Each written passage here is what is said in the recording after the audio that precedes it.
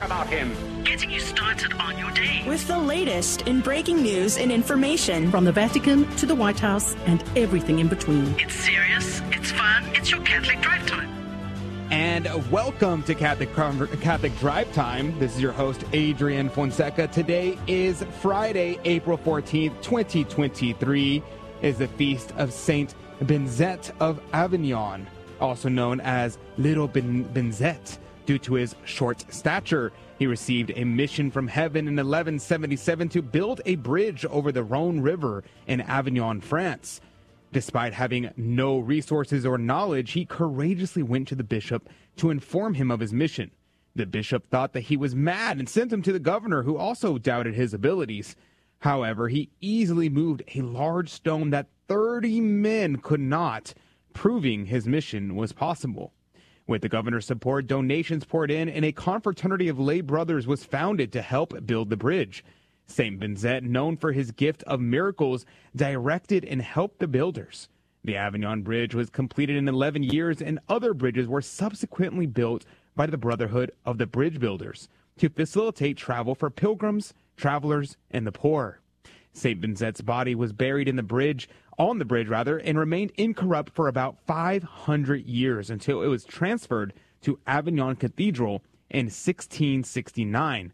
Through his remarkable achievements, Saint Benzet demonstrated the power of divine providence and the greatness of soul that can be found in humble and seemingly insignificant individuals chosen by God for great works.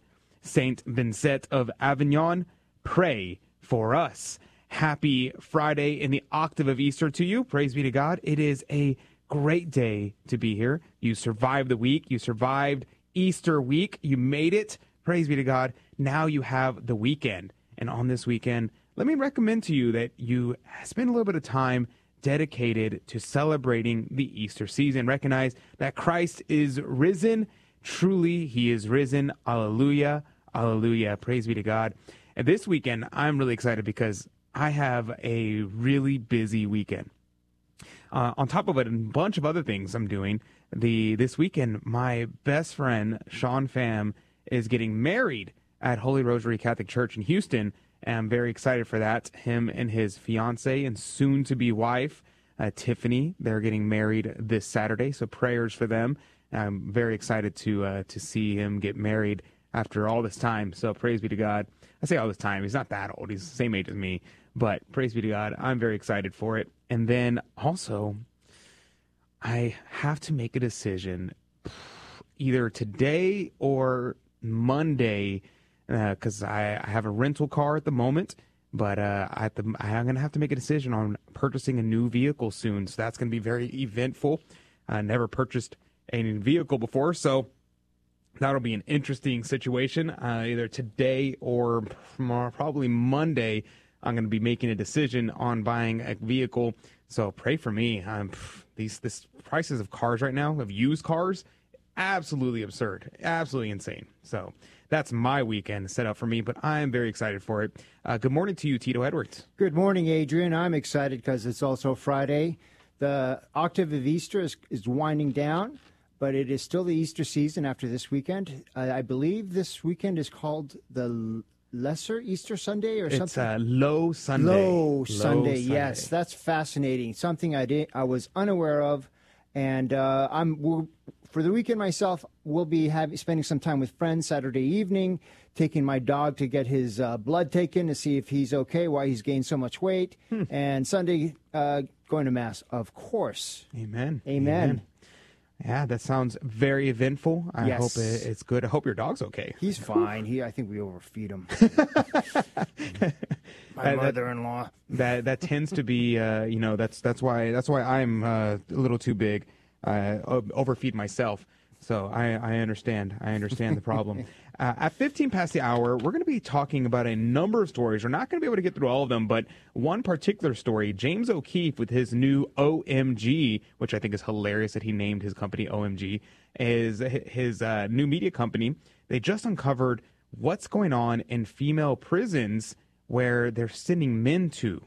It's very concerning that what's happening there. So we're going to talk about that at 15 past the hour. At 30 past the hour, there's a new exhibit on the Shroud of Turin opening up, at the National Museum of Funeral History. And that happens to be located right here in Houston, Texas. So we are going to be talking about that at 30 past the hour. And then in the next hour, we're going to be discussing the recent new movies on exorcisms. Do you plan on seeing those movies? I think I kind of don't want to see them, but maybe I'll see them just so I can let you know what exactly they're all about. I am not a huge fan of exorcism movies, generally speaking. So we'll see. We shall see. We'll talk about that in the next hour. And, of course, we have our Fear and Trembling game show. And today is a day where we give out prizes. So you're going to want to make sure that you check out our phone number on our website, grnonline.com/CDT, and hop on a call starting in the 7 o'clock Central Time hour. And we will certainly be able to give that prize out today. But let's begin in prayer, as is our custom. First and foremost, if y'all would pray for my friend Sean and his wife, soon-to-be wife Tiffany, and for my car buying experience, I'd be very grateful. But we're going to be praying for whatever it is that you have on your heart. We'll be praying for your friends, family, benefactors, and all those that we promise to pray for. All those things we'll be keeping in our hearts as we pray to the Holy Ghost, as this is April, dedicated to the Holy Ghost. And we'll pray the Veni Sancti Spiritus. In the name of the Father, and the Son, and the Holy Ghost. Amen. Come, Holy Spirit, fill the hearts of thy faithful, and enkindle in them the fire of thy love. Send forth thy Spirit, and they shall be created, and thou shalt renew the face of the earth. Oremus, O God, who taught the hearts of the faithful by the light of the Holy Spirit, grant that by the gift of the same Spirit we may be always truly wise, and ever rejoice in his consolation, through Christ our Lord. Amen. In the name of the Father, and the Son, and the Holy Ghost. Amen. And now your headline news with Tito Edwards. Thank you, Adrian. Good morning. You are listening to the Catholic Drive Time Show, keeping you informed and inspired. Today is Friday, April 14th, and these are your headlines. Catholic News Agency reports thousands are expected at the National Shrine Mass airing on EWTN beginning at noon Eastern Time. Bishop Bernard Schlesinger of the Archdiocese of Atlanta will be the main celebrant. The weekend schedule also includes Eucharistic adoration, confession, and a Saturday conference on the Eucharist co-hosted by Father Donald Calloway. The Union of Catholic Asian News reports after a massive protest march in the national capital of New Delhi in February, thousands of Christians were joined by Hindus and Muslims on April 12th in India's financial capital, Mumbai, to protest against increasing violence against Christians and their places of worship. Catholic News Agency reports the Vatican announced Thursday the date and theme for the third annual World Day for Grandparents and the Elderly. The event will take place this year on July 23rd, the Sunday before the feasts of Saints Anne and Joachim, the grandparents of Jesus. And the theme for the day, selected by the Pope, will be His Mercy is from Age to Age, taken from Luke 1:50. And finally, Catholic News Agency reports during President Joe Biden's 4-day trip to Ireland, he plans to visit Our Lady of Knock in Knock County, Mayo. Let us pray for Our Lady's divine intervention in changing his life. These were your headlines this morning. May God bless you all. The gospel of the day comes from John chapter 21, verses 1 through 14. Jesus appeared to his disciples again afterwards at the Sea of Tiberias, and this is how he appeared to them. Simon Peter was there, and with him were Thomas, who is also called Didymus, and Nathanael from Cana of Galilee, and the sons of Zebedee, and 2 more of his disciples. Simon Peter told them, I am going out fishing, and they said, we too will go with thee. So they went out and embarked on the boat, and all the night they caught nothing. But when morning came, there was Jesus standing on the shore. Only the disciples did not know it was Jesus. Have you caught anything, friends? Jesus asked them. To season your bread with. And when they answered no, he said to them, cast to the right of the boat, and you will have a catch. So they cast a net, and found before long that they had no strength to haul it in. Such a shoal of fish was in it. Whereupon the disciples whom Jesus loved said to Peter, it is the Lord. And Simon Peter, hearing him say that it was the Lord, girded up the fisherman's coat, which was all he wore, and sprang into the sea. The other disciples followed in the boat. They were not far from land, only some 100 yards away, dragging their catch in the net behind them. So they went to shore and found a charcoal fire made there, with fish and bread cooking on it. "Bring some of the fish that you have just caught," Jesus said to them. And Simon Peter, going on board, hauled in the net to land, and it was loaded with great fish, 153 of them. And without number, the net had not broken. When Jesus said to them, "Come and break your fast," none of the disciples ventured to ask him, "Who art thou?" knowing well that it was the Lord. So Jesus came up and took bread, in which he gave to them, and fish as well. And Jesus appeared to his disciples a third time after his rising from the dead. The Gospel of the Lord. Praise to you, Lord Jesus Christ. Cornelius a Lapide had a lot to say about this passage, but one note that I wanted to bring up to make sure that this got out there is the 153. St. Louis de Montfort points out that the 153 fish caught up in the net is a analogy or a typology, a type of the Holy Rosary. For the Holy Rosary is 153 beads attached to a rope. And so St. Louis de Montfort associates it with the Holy Rosary, and that our Lord will help us catch many fish with the Holy Rosary. So something to keep in mind. Cornelius a Lapide, commenting on this passage, he says here, "He manifested himself thus. Christ wished a larger number and the more honorable of his disciples to be gathered together, in order that his manifestation might be so much more the glorious, and that before them as princes he might declare Peter to be his vicar on earth, and so the apostles and the rest of the faithful might acknowledge him to be as such." And here in verse 3, he says here, "Simon Peter saith unto them," and different writers give different reasons for this fishing. St. Chrysostom says, "Because the Lord was not always with them, neither had any been committed to them. They employed themselves in fishing." St. Gregory says, "An employment which was without sin before their conversion was blameless after their conversion. Therefore Peter returning to his fishing, but Matthew did not return to his receipt of custom. For there are many employments which it's impossible or scarcely possible to follow without sin. To such a man must not return after he is converted." What is he saying here? He's saying here, there is nothing sinful with fishing. Therefore, those who could return to their task of their job they had before becoming a disciple of Christ. Whereas others, like Matthew, who was a tax collector, and he sinned in taking more than what was responsible of him, he says here, some jobs, well, you just can't do if you're a Christian. If you're a Catholic, you cannot do certain jobs, and it would be sinful for you to do them. Or there are other jobs where it is really, really difficult for you to do and not sin. And for those jobs, you just have to separate yourself. You just have to say, well, I suppose I just can't do them then. This is a difficult saying, but it is nonetheless the higher calling of being a Christian. Now here he says night. Why night? He said, "For night is the most suitable time for fishing. For during the day, the fish hide themselves in the depths of the sea." Now, it's funny that they mention this because it was true in 1600s, it was true in the time of Christ, and it was true today that fishing at night is always the best time to fish for a number of reasons, but this is one of them. It says here, "They took nothing because they were fishing without Jesus, that they might learn that all their success in fishing for souls depended wholly upon Christ, and therefore they that ought to seek for success from him, according to the words of the psalmist, except the Lord build the house, their labor is but lost that build it." How does this mean? This means that if just as though the fishermen here could not catch any fish, even though they were expert fishermen, these were fishermen by trade, and yet they're out all night and not catch a single fish. Our Lord allowed this to happen so that way he may show that without him, you cannot catch any fish, analogizing it to the supernatural, saying that the fishing of souls, you can be the greatest speaker, you can be the greatest evangelist, but if you do not have Christ, if you do not have prayer, then you cannot catch any souls. Something very important to meditate upon today. So let us recognize that our Lord is here among the turbulentness of the sea, that with him, with the Holy Rosary, we can catch many souls and save many from perdition. So let's think about that today and maybe meditate upon this over the weekend. How can we catch souls?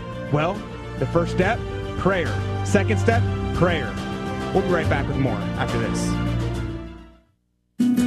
Hey, Donnie, what are the mysteries that we pray on the rosary? Glorious, luminous, joyful, And powerful. there you go. As parents, we're the primary educators of our Catholic faith to our children, and if you don't know your Catholic faith as well as you should, that's okay. Just tune in daily to the Guadalupe Radio Network by logging online to grnonline.com. The Guadalupe Radio Network. Listen, learn, love, and pass it on. Hello, this is Steve Gleason with your 1-minute tool for Catholic evangelism. Here's the question for your non-Catholic friend. Do you really believe in a secret catching away of the church called the rapture? The pages of your Bible are empty of that type of talk. So here's your 3 best friendship tools for Catholic evangelism. Number 1, solid biblical doctrine is time-tested. This rapture idea got its wheels rolling by John Darby in about 1830. I mean, have you heard of a third coming? You know you haven't. Secondly, God's nature. There's no reasonable premise in Scripture, let alone in moral reasoning, for the results of a rapture scenario such as this. A Christian pilot is yanked, raptured, out of his jet, while scores of the remaining passengers who are not Christians violently crash to their death. Meanwhile, said pilot is basking in the presence of God. This is absurd, and believe me, this is preached day in and day out. Thirdly, bad fruit. The preacher at your church says, tonight, don't you be left in that pew alone while that person next to you gets raptured straight up into heaven. That, my friend, is folly with no foundation. And we are back. Welcome back to the Catholic Drive Time Show. This is your host, Adrian Fonseca. Praise be to God. It's so good to be here with you today on this Easter Friday, surviving the octave of Easter.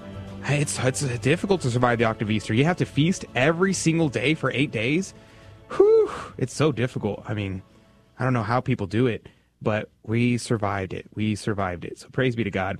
You know, there's a lot of stories in the news that are very concerning. I was seeing these.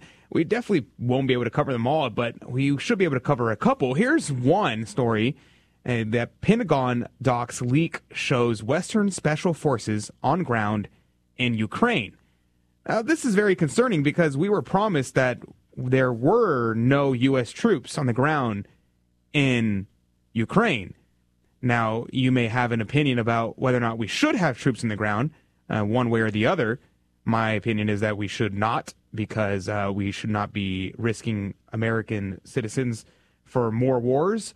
I'm not a huge fan of having American citizens die in foreign wars.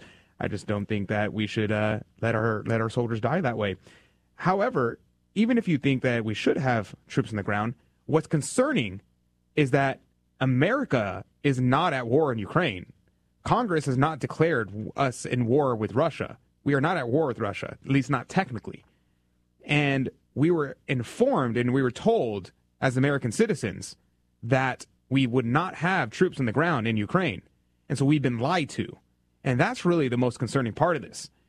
Now, it says here, it is a lot.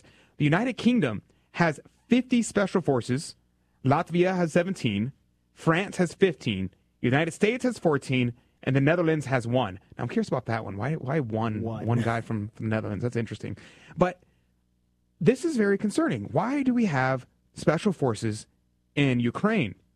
And here's the other thing.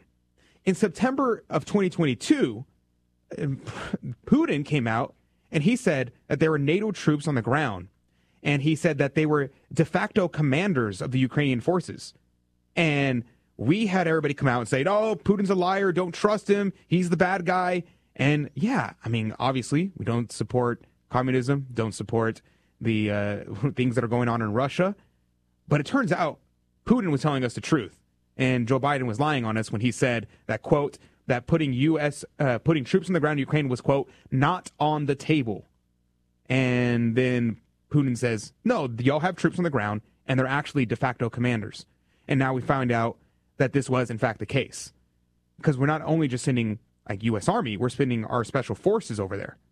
This is very concerning. The Pentagon confirmed the U.S. military personnel were on the ground in Ukraine, but stated that they were simply small teams that are comprised of embassy personnel, that they were conducting inspections of security assistance delivery, and to, quote, track U.S.-provided capabilities and to prevent the illicit spread through the Eastern Europe.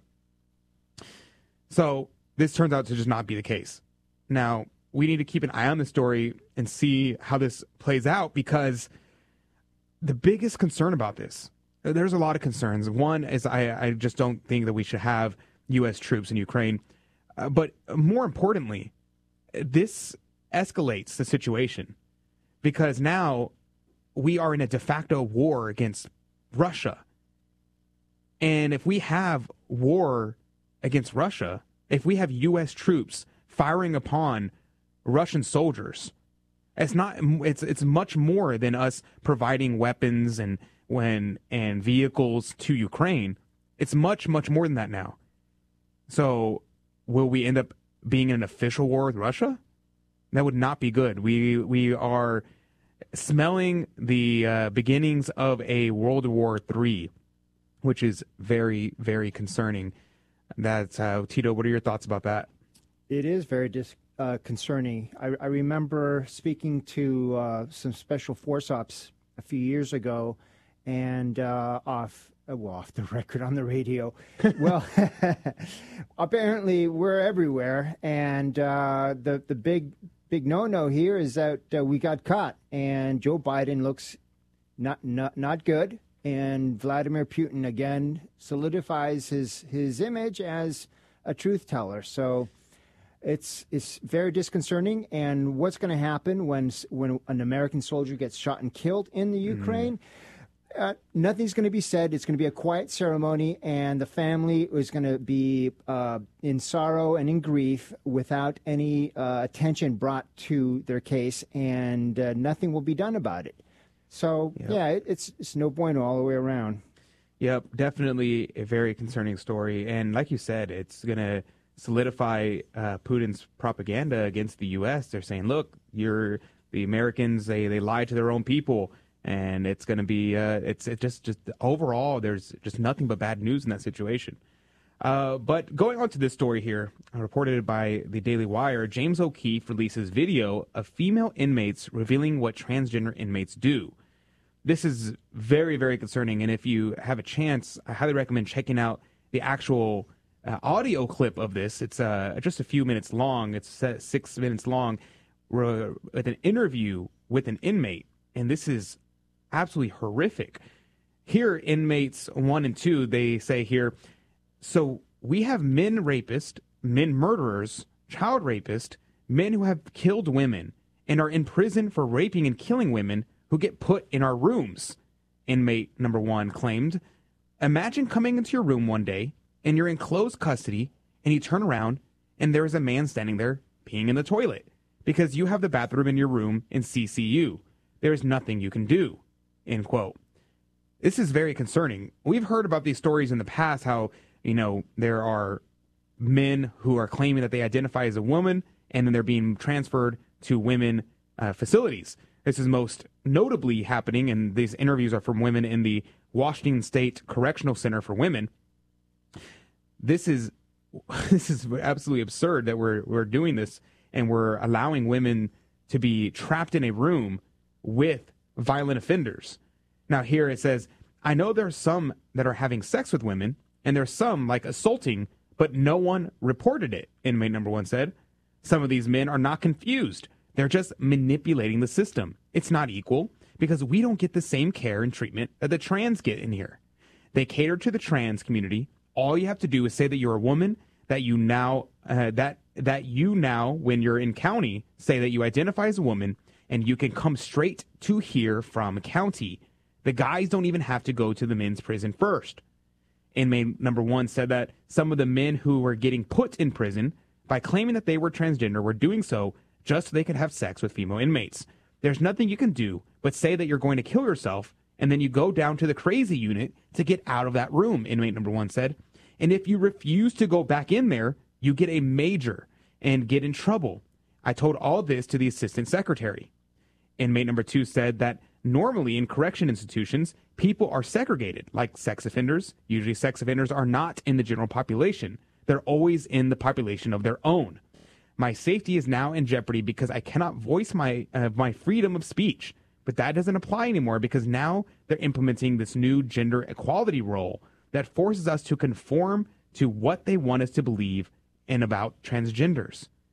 It goes on more and more. And we've heard stories of women having abortions inside of these women facilities because they're getting pregnant in a women's facility. How is that happening? Because the men that are in there with them are in fact men. And some people might be as callous to say, oh, but they're in prison, they're getting what they deserve. Nobody deserves this. Nobody deserves this. We have to treat our inmates with dignity and respect. Even though they're locked away for crimes, well, you get tried, and then you get put in prison, or you get fined, or you get whatever punishment is coming to you. But being locked in a room with a sex offender or a murderer or a wife beater, being locked in a room with someone like that is the definition of cruel and unusual punishment. So this is something that we should be speaking out against, that criminal justice reform. This is something that is real, that really does need to happen. It's not just some talking point, and we're going in the complete opposite direction. Instead of making things better, we're actually making things worse. So this is a very concerning story. I recommend going and finding the whole video. I found this article out of the Daily Wire, but if you can find it's O'Keefe Media Group, OMG. If you find them on YouTube, you can find the entirety of this interview with the two inmates. Very, very concerning. Now, into the same note, there was, speaking of these kind of crazy ideas that are being put out in the public, this is kind of an amusing story to me. FSU professor abruptly leaves job after faking racism data to make it seem more prevalent. A co-author on one of the professor's papers wrote a 27-page article detailing the data manipulation. Now, the reason why this is funny to me and why I think this is a great story is because it proves over and over again, generally speaking, Americans are not racist. White Americans have the lowest racial consciousness of anyone in the world. We, as Americans, we are very tolerant of people of other races. We're not very racist at all. So much so that people have to make up data to say that we are racist, to try to make up data. How many times have you heard stories of hate crimes that turn out to be hoaxes? Why, if racism is so prevalent in the world, why do we have to make up race hoaxes? Shouldn't they just be happening so often that we would just point to the real ones? So why do we see maybe it feels like every month at this point, there's another race hoax you see and you're like, oh, come on. Nobody really did that. And plus, we punish racism so hard, not legally, but we punish it socially. You get fired from your job. You get punished by socially. You get deleted off of all your social media accounts. Everything, your life is destroyed. So every time you see a race hoax like that, immediately I'm like, okay, come on. Even if someone was actually that racist, they probably wouldn't come out and say it. Their lives would be absolutely and utterly ruined. So there would be no way they're going to do that. So I think it's very, very good, actually, sign that this happened. I'm glad that the co-author of this paper came out and was like, this data is all fake. And I think that's great. I'm so happy this happened because it really shows that we're really not a racist country. Of everyone that I've ever met, it's really funny. We make this joke among my friends. A lot of my friends were Hispanics or Mexicans, and they would make the joke. It's like, I'm not going to lie. I think Mexicans are more racist than white people because, that's just the way it is. And it's kind of funny because, it's kind of true. It's kind of true. People, when you talk to people of other races, it's out of everyone I've ever met, white people tend to be the least racist people out of everybody. And I think it's hilarious whenever I see people make the claims that we're a racist country, because it's just simply not true. And especially from a Christian standpoint, because when we look at everybody, we look at people as the image and likeness of God. And the image and likeness of God has nothing to do with your physical features, has nothing to do with your skin color. And this is why the black Hebrew Israelites are the most obnoxious people on the planet, because they're like, oh, Jesus was black, Mary was black, and therefore this is the only way that we have to portray everything. And that's honestly a very racist idea, because the skin color of our Lord does not matter. The skin color of Our Lady does not matter. What matters is that we're made in the imago Dei, the image of God, which is what? Which is our soul, which is our rationality. That's the image of God. And that's something that is something beautiful and something that we respect in every human person. We'll be right back with more after this. Hello, this is Steve Gleason with your 1-minute tool for Catholic evangelism. Here's the question for your non-Catholic friend. Because Jesus said in Matthew 23 that no one should be called rabbi, father, or teacher, I'm sure you would never call one of your teachers teacher, would you? Well, here's your 3 best friendship tools for Catholic evangelism. Number 1, a Catholic no-no, calling a priest father. Well, what about Paul calling Timothy, Titus, and Onesimus his sons? No doubt his spiritual sons, but is it not proper for a spiritual son to call his spiritual father father? This reverential title should never have generated such a big point of contention. Secondly, the New Testament. In Acts 7 and Romans 9, we see the term father being used referring to Abraham and some of our great patriarchs. And my take, isn't context everything? When Jesus is speaking to the multitudes, it's oftentimes in the language and style of hyperbole. His discourse was not focused on titles or ecclesiastical guidelines. Jesus was once again warning against giving honor where honor is not due. Next time you see your pastor, just say, "Hey, preacher," it just seems so lacking. Hi, this is Dr. David Anders from EWTN's Call to Communion. I believe that the ministry of Catholic radio is one of the greatest tools we have in the church for evangelism today.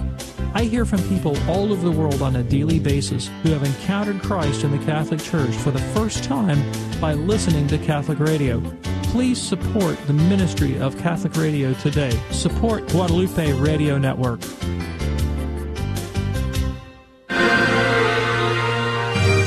Welcome back to the Catholic Drive Time Show. Today is Friday, April 14th, 2023, in the year of our Lord. And these are your headlines for this morning. Catholic News Agency reports Biden's Department of Justice is facing criticism after it was reported that the DOJ recommended 0 jail time in a plea deal involving a suspect charged with the destruction of property at a Catholic church in Washington state in June of 2022. The damage at the St. Louis Catholic Church in Bellevue, Washington amounted to more than $30,000, which included the destruction of an Italian-made Blessed Virgin Mary statue, anti-Catholic graffiti, and smashed windows. The defendant, Meva Nota, who reportedly identifies as a transgender female, is also being charged on the state level.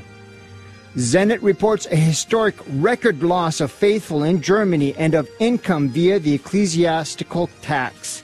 A study published last weekend shows the Catholic Church and the Evangelical Church in Germany lost a combined total of 1.3 million faithful, which implies 3% of the total.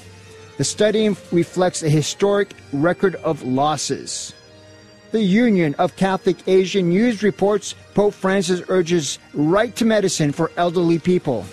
Limited access to needed medication is a hidden and progressive euthanasia, Pope Francis says. While financial reasons sometimes prevent elderly people from receiving the medicine they need, he said that everyone has the right to medicine. And finally, the Catholic News Agency reports that the Biden administration plans to issue an emergency appeal to the Supreme Court after a federal appeals court allowed a Texas judge's ruling to severely restrict abortion pill access.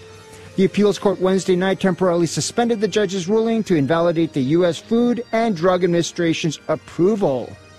I'm Tito Edwards, and these are today's headlines through a Catholic lens. Thank you, Tito, for keeping us up to date.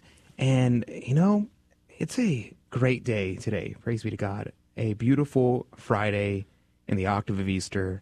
It is just, one thing that I highly recommend everybody do today is at some point today, maybe as you're driving down the highway, you're heading to work, or you're heading to drop your kids off at school, whatever it is that you're doing today, stick your head out the window, roll the window down, and just say, Christ is risen. Alleluia, alleluia.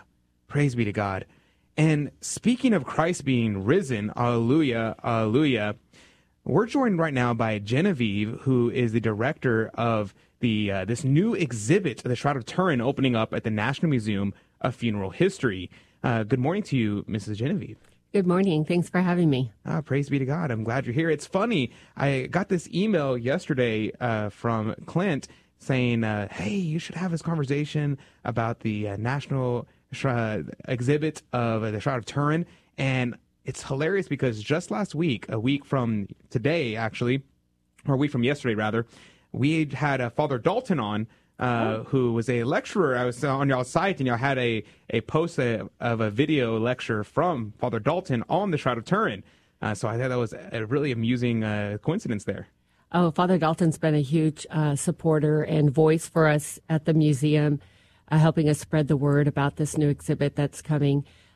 He actually was here in September when we kicked off our capital campaign. You know, this has been quite a task, a moving of mountains, if you will, a test of one's faith and ability to persevere in creating this exhibit here in Houston. We started this venture back in 2018. Oh, wow. And we had all this momentum, support, concept, idea, design. Cardinal DiNardo had also was very instrumental in endorsing this exhibit here in Houston, and COVID happened. And we really lost all that momentum, and everybody that had come together to try and make this exhibit possible kind of had to, we just kind of receded from the efforts. And then we were still waiting to find out if we were going to receive our certified copy of the Shroud from Turin.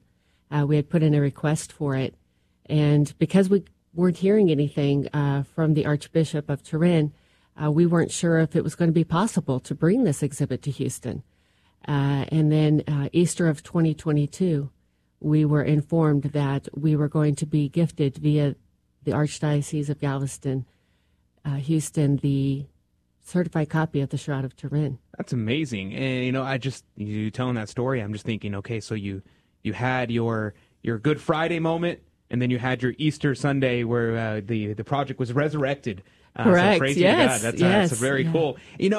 What makes something an authentic copy of the Shroud of Turin versus just a regular copy that someone might just take and make? Is there something unique about the replicas?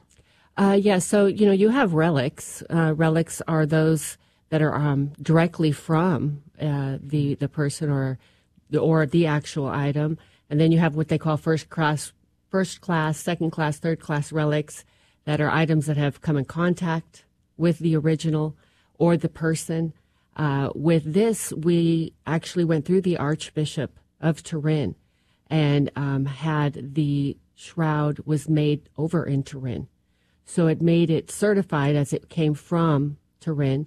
But what made it even more special, unbeknownst to us, is that when COVID struck the world, they took some of the ancient flaxseed out of the vault and planted it in a field in Bergamo, Italy. And while we were all hibernating, they were growing a field of flaxseed that they actually planned to harvest and create some shrouds for hope. Oh, wow. So we actually have a certified copy from Turin because it was made in Turin, but it has now has more significance because it is grown and woven with the same first century techniques and grown from a flaxseed as close to the original flaxseed as the original Holy Shroud. Wow. Yes. Oh, wow. So the actual material itself is so it's not like printed on paper, and it's literally the same material. Well, not literally the same material, but it's actual linen. It's actually, that's amazing. Yes, it's true linen. And of course they used modern technology to print the image, the exact replica of the image of the Holy Shroud. That's amazing. That's amazing. And there's only 7 of them that they created. Really? Yes. So there's only 7 in the world? 7 in the world. Wow. And we have one right here in our city. Wow. Praise be to God. And I was looking down on the website for this information. I love the title here, the most famous burial of all time, the Shroud of Turin. And it's so true. The people hear about it, but I'm surprised by how many people have never even heard of the Shroud of Turin. What kind of feedback have you received from maybe the more secular world? Obviously, and from the Archbishop and from Cardinal, probably they're like, oh yeah, the Shroud of Turin. But from the museum and things like that, do they know about the Shroud? Yes. I mean, it's a burial practice, right? So a shroud is a cloth in which we use to wrap a body in. during burial customs and traditions that you find in the Jewish community. So it's understood to be part of caring for the dead and putting them to their final resting place. So there is some link to that. Now, if you're asking about the actual Holy Shroud and the understanding of the Holy Shroud, what it means, I don't think there's a lot of people that truly know what the Holy Shroud is all about. And of course, you're going to have your skeptics out there as well. And we've addressed some of that. And speaking of the research behind the Shroud, we're going to be honored to have in our presence two of the members from the STIRP team that actually did the research on the Shroud, the Holy Shroud itself in Italy. They were able to study it. They were granted permission to do so for 5 days, for 24 hours, and collect as much data as they could in that time period. And they're going to actually be speaking. We're going to be having a lecture that's open to the public. Tickets are available online. And we're calling that the Evening with the Experts. So you actually are going to get to hear from them. I don't know how much longer that opportunity will be available to us, but what an amazing opportunity to hear from people who have actually been in front of the Holy Shroud, touched it, and witnessed it themselves. Absolutely. I'm looking here, and I definitely will be getting a ticket to see this. That's really amazing. That it's on April 27th, 2023, 7 p.m. to 9 p.m., $11 tickets in Houston, Texas. So, if you're in the Houston area or you'd like to travel to the Houston area for this event, let me know. I would love to meet you. But I'm definitely going to buy tickets, and I'm definitely going to be at this event because that's really awesome. We're going to go to a break in just a moment. When we come back, I want to ask you about some of the reception of this in terms of the museum and how kind of skeptics have applied to this. Because I was kind of worried when I saw this. I'm like, a lot of times whenever things like secular museums come out and they have these kind of exhibits, they come out and they're like, oh, well, some people claim this, but in reality, it's fake. And then kind of like this have in the different TV shows and things like that. It's like, some people believe this, but it's completely fake. And I was a little concerned when I saw that. I'm always thinking, how are people going to start presenting this thing? And I want to bring up that when we come back. And then lastly, you mentioned the two people that are going to be there. I want to ask a little bit about who these people are and what kind of research they did. So all of this when we come back on Catholic Drive Time. So stay tuned. Don't go anywhere. We'll be right back in just a moment. And we'll be discussing more about the Shroud of Turin, or the replica thereof, right here in Houston, Texas. We're right back with more after this. Hello, this is Steve Gleason with your 1-minute tool for Catholic evangelism. Here's the question for your non-Catholic friend. Since you may not agree that the New Testament came to us through the oral tradition of the apostles, how do you believe it did come to us? So here's your 3 best friendship tools for Catholic evangelism. Number 1, a language aid. In Latin, the word tradition is a verb, not a noun. It's the act of handing over. Handing over what? Handing over the faith. You see, capital T tradition continues to answer the questions the Bible doesn't explicitly answer. For example, you've noticed that contraception or doctor-assisted suicide and many other crucial human topics are not laid out in the Bible. Secondly, analogous to baseball, the totality of baseball has been handed on to each generation. This is very different than just the small T tradition of saying not flipping the bat after hitting a home run. And thirdly, in case you're trying to rid church traditions to be non-traditional, just know that capital T tradition is what got you to Jesus. Drop-kicking small religious traditions to be considered non-traditional is like the dog chasing his tail. His task is never fruitless and thoroughly silly. Hey Donnie, what does the Catechism say that the purpose of life is? To know, love, and serve God, to be happy in the next. That's right, so we can be happy with Him in the next life. As parents, we're the primary educators of our Catholic faith to our children, and if you don't know your Catholic faith as well as you should, that's okay. Just tune in daily to the Guadalupe Radio Network by logging online to grnonline.com. The Guadalupe Radio Network. Listen, learn, love, and pass it on. And welcome back to the Catholic Drive Time Show. This is your host, Adrian Fonseca. Praise be to God. It's so good to be with you today. On this Easter Friday, a Friday within the octave of Easter. Praise be to God. Joining us right now is director of the Shroud of Turin exhibit at the National Museum of Funeral History, Genevieve. Mrs. Genevieve, good morning to you. Good morning. Praise be to God. It's good to be here. And, you know, we were talking during the break about the Shroud of Turin surviving wars, calamities, and things like that. Could you tell me, what do you mean by it's surviving wars and calamities? And I mean, it has been around for a little while, 2,000 years. It's certainly seen a lot of things. Tell me about that. Yes. You know, one of the things you'll learn about in the exhibit is the actual journey of the shroud itself. Of course, there's been a lot of research going on trying to understand the entire journey of the shroud. I mean, of course, they know that the shroud began at the time that Jesus was crucified and was buried and resurrected, and then they found the shroud, and that was the beginning of the discovery of the shroud. But since then, it had many journeys. It changed many hands, and there were times where in recorded history they couldn't find any details that would actually lead them to believe that the shroud was at this location, or now it moved over here. And so there is a small period of time where it kind of disappears, if you will. And then it comes back again, and it was, it was owned by kings and queens. It was used as, came out during celebrations and weddings and such. And then when King Umberto ended up having it for a very long time, and the Savoy family had it for a very long time, they eventually gave entire custody to it to the reigning pope. And now the shroud belongs to the reigning pope. Wow. And so, it's been around for a long time. It's survived fires. It's been in 2 fires, and you can actually see on the shroud where the repair was done. From the fires, there's patches. I think that's probably the first thing you'll see, because it is really hard to see the faint image. Mm-hmm. But we do a really good job helping you with the legend.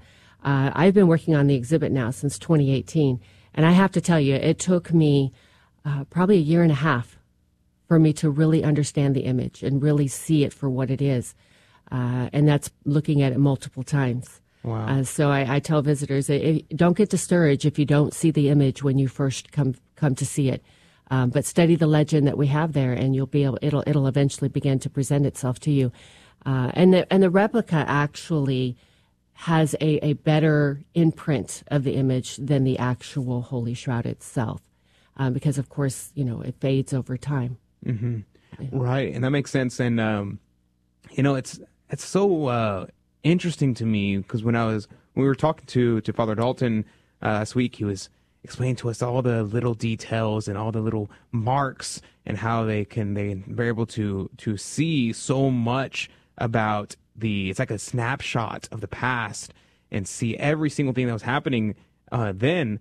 I think that's wonderful. But before we went to break, I had mentioned how I'm always a little worried whenever I see anything that is remotely secular talking about Christian things, because I'm always like, oh, they like to try to spin things to try to deny Christianity, deny the faith, deny any miracles.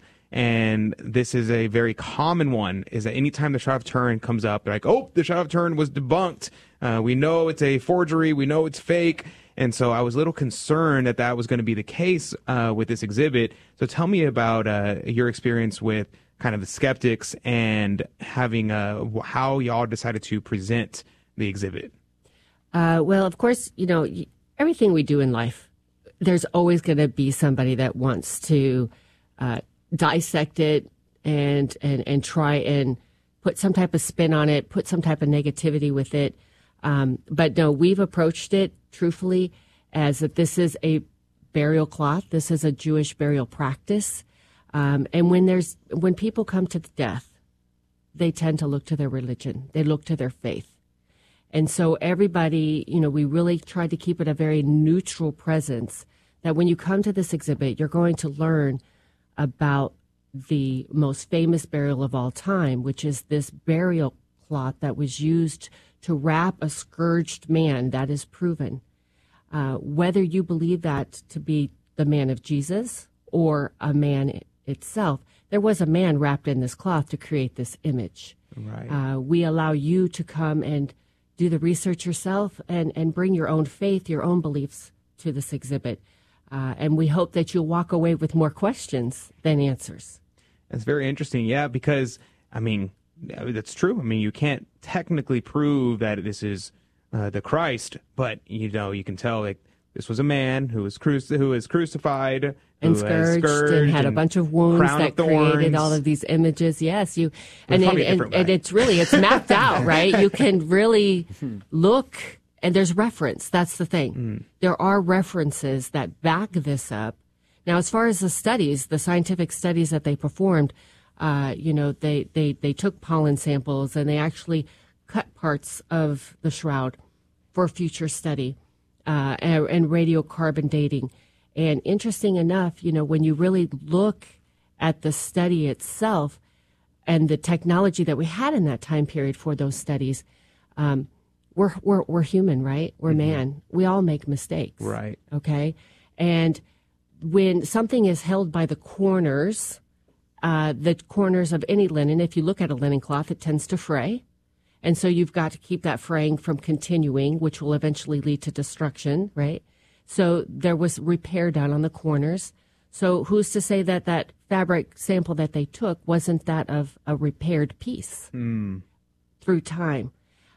So until I think we are able to develop technology enough to be able to study the shroud without causing any destruction, will we be able to truly understand what the shroud is about, how old is the shroud, and whose shroud was this, right? Well, you know, it's funny you say that because I'm like, yeah, I mean, we could burn the whole thing up trying to carbon date it, and it's like, okay, then we proved it, but now what? Yeah, exactly. Right. So I think I'd prefer having a little bit of mystery and just wait for future generations to get the technology to be able to see that in the future.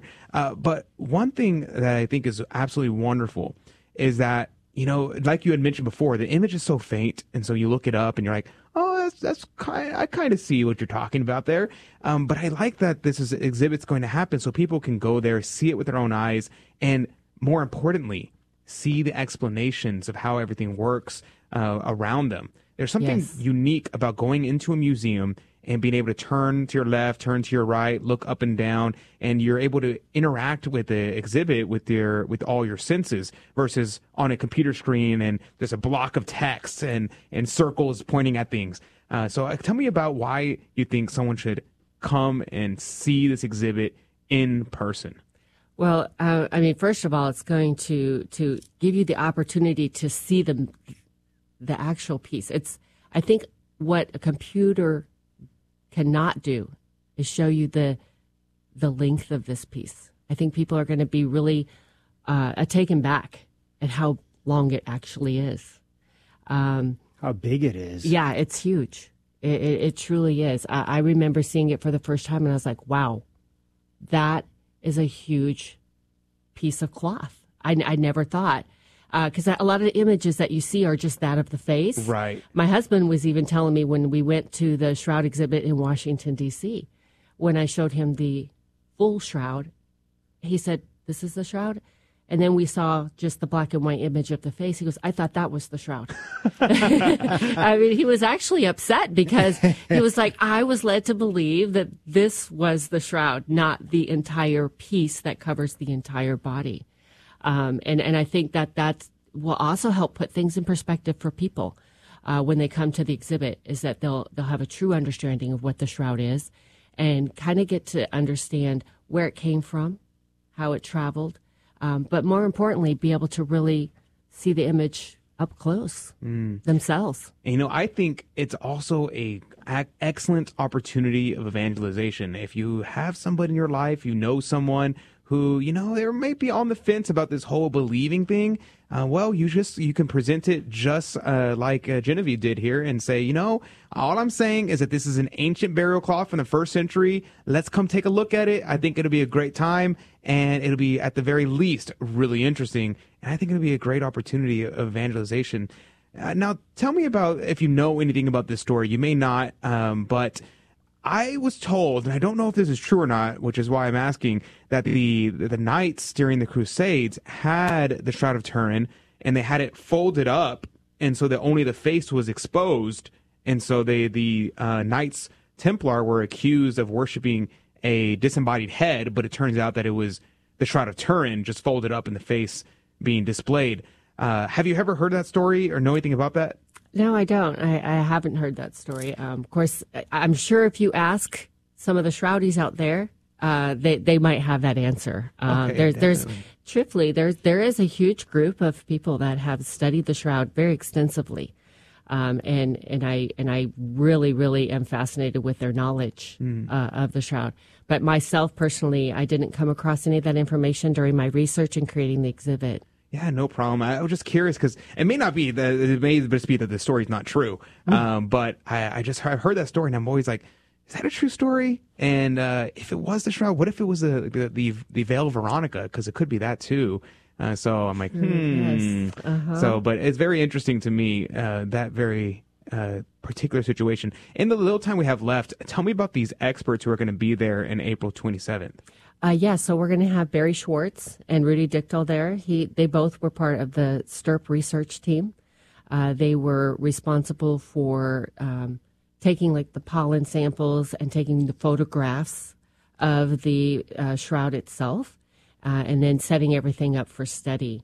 The pollen samples, of course, were helping to try and track the journey of the Shroud based on the microscopic seeds that they were able to get off of the Shroud with the torque applicator. And Barry Schwartz has put the torque applicator that they actually used to get those samples on loan to us, and that'll be on display, so you'll get to see that. And then the photo imaging that they have used, of course, you'll see that also in the exhibit. You'll learn about how the photography almost really helped that image on the Shroud kind of become more visible, and through the black and white images. Amen. That sounds like a great time. So I will definitely be there on April 27th. That's a Thursday evening, so I'll be there. Make sure if you are able to, let me know. I'd love to meet you. April 27th, check it out. Go to the National Museum of Fine Arts, Houston, and look up the Shroud of Houston.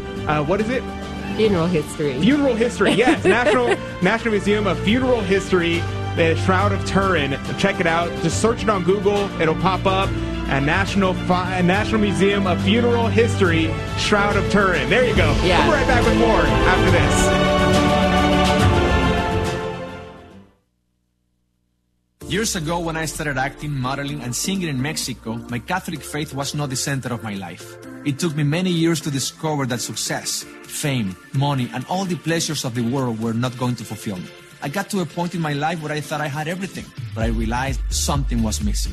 Thankfully, I began a faith journey that brought me back to God and home to the Catholic Church. You can too. Discover more at CatholicsComeHome.com.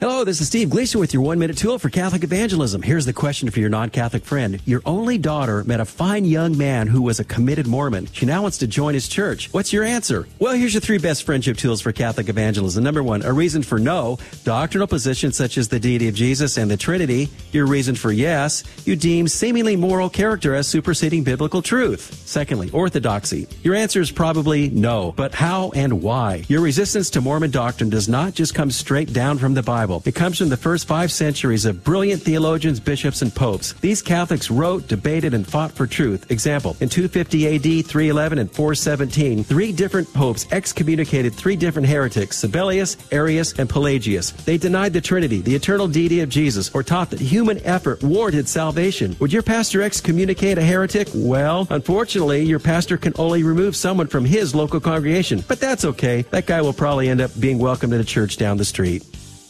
I've been listening to Guadalupe Radio for a couple years now, and I think it was a bumper sticker I saw in somebody's car one time, and it's a radio station that I don't have to be concerned about or worried about. When the kids and I are driving, I don't have to worry about inappropriate items.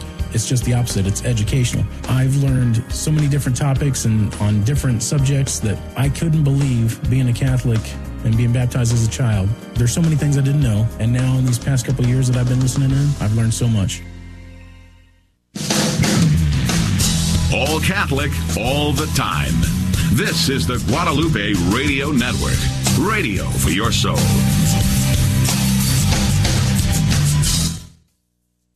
Serving God's Holy Catholic and Apostolic Church, this is KSHJ 1430 AM, Houston, Texas, your destination for Catholic radio, on air and online at grnonline.com. And we are back. Welcome back to the Catholic Drive Time Show. This is your host, Adrian Fonseca. Praise be to God. It's so good to be here with you today. It's always good to be here in Catholic radio. The sun is starting to peak up. Praise be to God. We love to see it. So every morning, go look at the rising sun and think, praise be to God for the rising Son of God. Amen. Alleluia. Alleluia. I love saying hallelujah. During Lent is like the saddest time of the year because you're just like, no hallelujahs allowed. No A words. No A words. But when you get back from the Lenten season, then the party begins. Oh, yeah. Chocolate muffins. Chocolate muffins, specifically chocolate muffins. One of many. There's many other things. Chocolate shakes. Chocolate chip cookies. It was really sad. On Easter Sunday, so I got out of Mass at like 2 a.m. And we went to Denny's. Some friends and I went to Denny's to celebrate because we had been fasting all of Saturday, all of Friday. And so we go. And I was like, whew, I'm going to get that Oreo milkshake, and it's going to be so good. Ooh. And they're like, our ice cream machine is broken. I'm like, what is this, McDonald's? Oh. There's no ice cream machine is broken? Burger King. Oh, man. So I didn't get my milkshake on Easter Sunday. Oh. Sad day.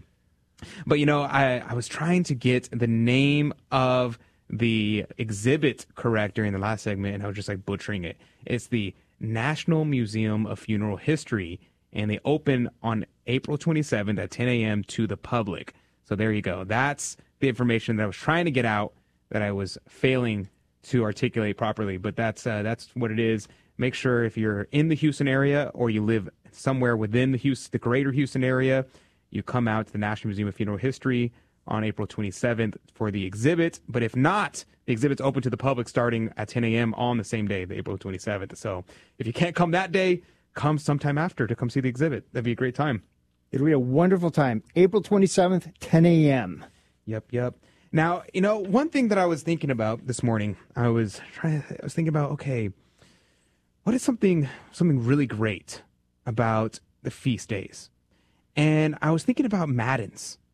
Every morning in the Divine Office, you pray matins. It's typically done at it's called the midnight hour. Many religious and priests who do matins do it in the morning instead. They kind of combined it with morning prayer because they're like, I ain't getting up at midnight. But this prayer in the inventory, it's such a beautiful, beautiful hymn that's sung. And it's especially during the Easter season because then they just tag an hallelujah at the end of every verse here. But the antiphon here, I'm going to read this to you, and I think it's so beautiful. It says, "The Lord is risen indeed, alleluia. The Lord is risen indeed, alleluia. Come, let us praise the Lord with joy. Let us joyfully sing to God our Savior. Let us come before his presence with thanksgiving and make a joyful noise to him with psalms. The Lord is risen indeed, alleluia. For the Lord is a great God and a great King above all gods. For the Lord will not cast off his people. For in his hand are all the ends of the earth, and the heights of the mountains are his. Alleluia. For the sea is his, and he made it, and his hands formed the dry land. Come, let us adore and fall down, and weep before the Lord that made us.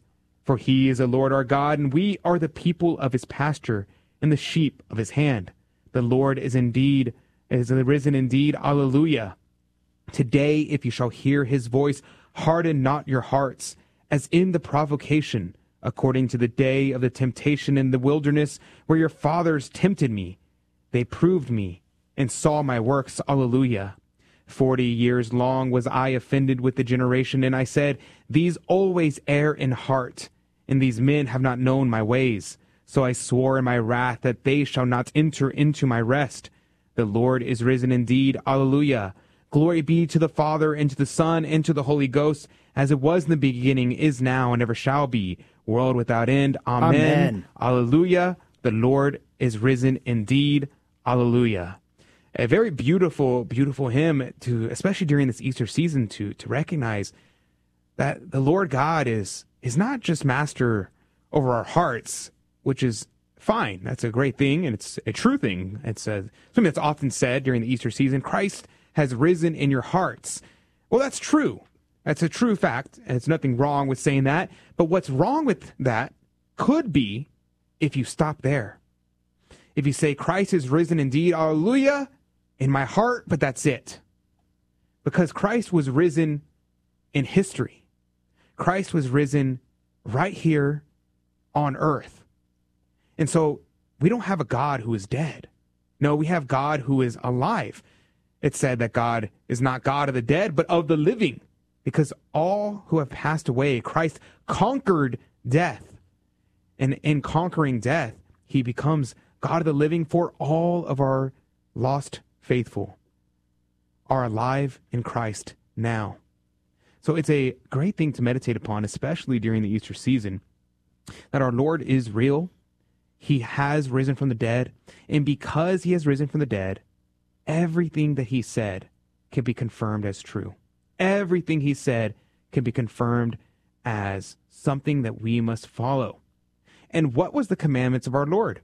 He said, I give you one great commandment, to love God. And he said the second is like unto it, to love your neighbor as yourself.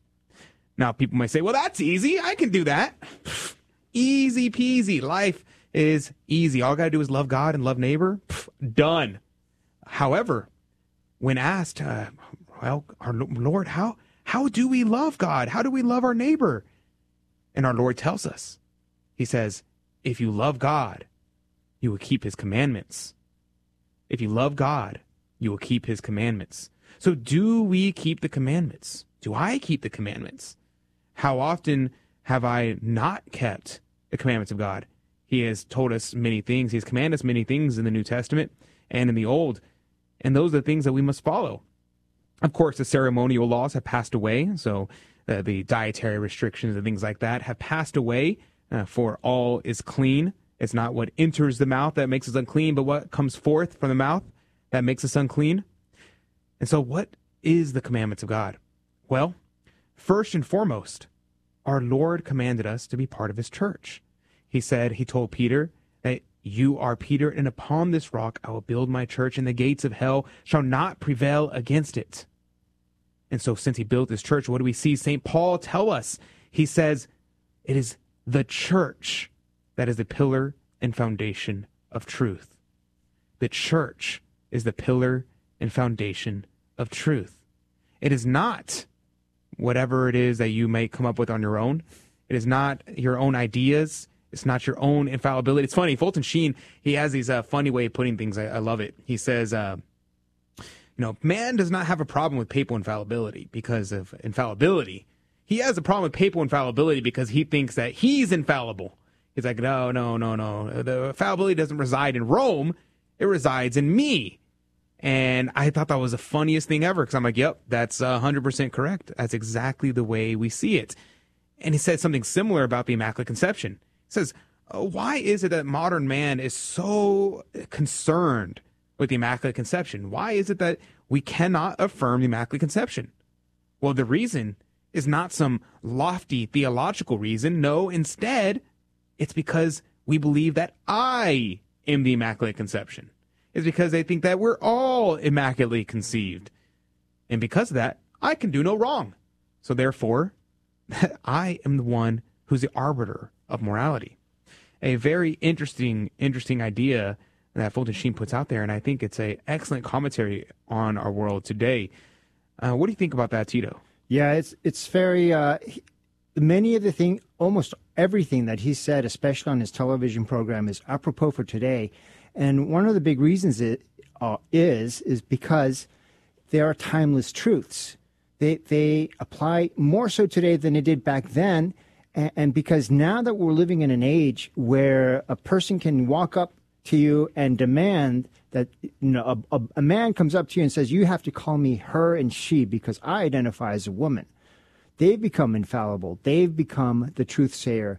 They become the one imposing their reality upon us all.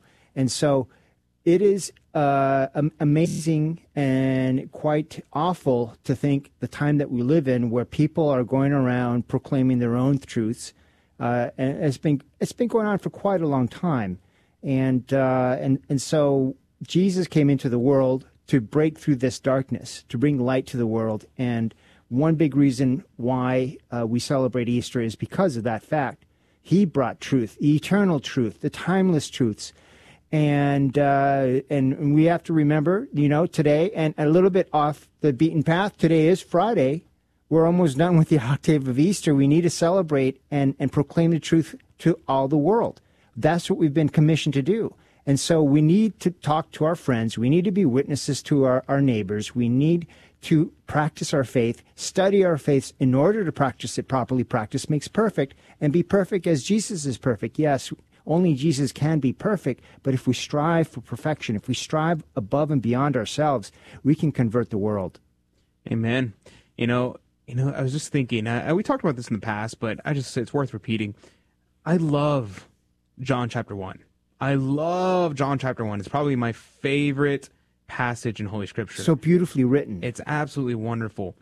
Here it says in the Douay-Rheims translation of the Bible, which is my favorite, it says, "In the beginning was the Word, and the Word was with God, and the Word was God. The same was in the beginning with God. All things were made by Him, and without Him was nothing that was made. In Him was life, and the life was the light of men. And the light shineth in darkness, and the darkness did not comprehend it."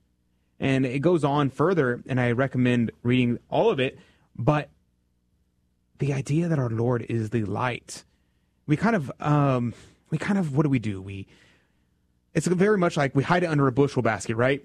You said what I was thinking. Yeah, we hide it under a bushel basket. We don't let the light shine. And we kind of trivialize it, probably because, we associate it with the Sunday school song, "I got this little light of mine, I'm going to let it shine." Yeah. And so we kind of associate it with that. And we're like, oh, yeah, that's such a cute idea. But it's actually very profound.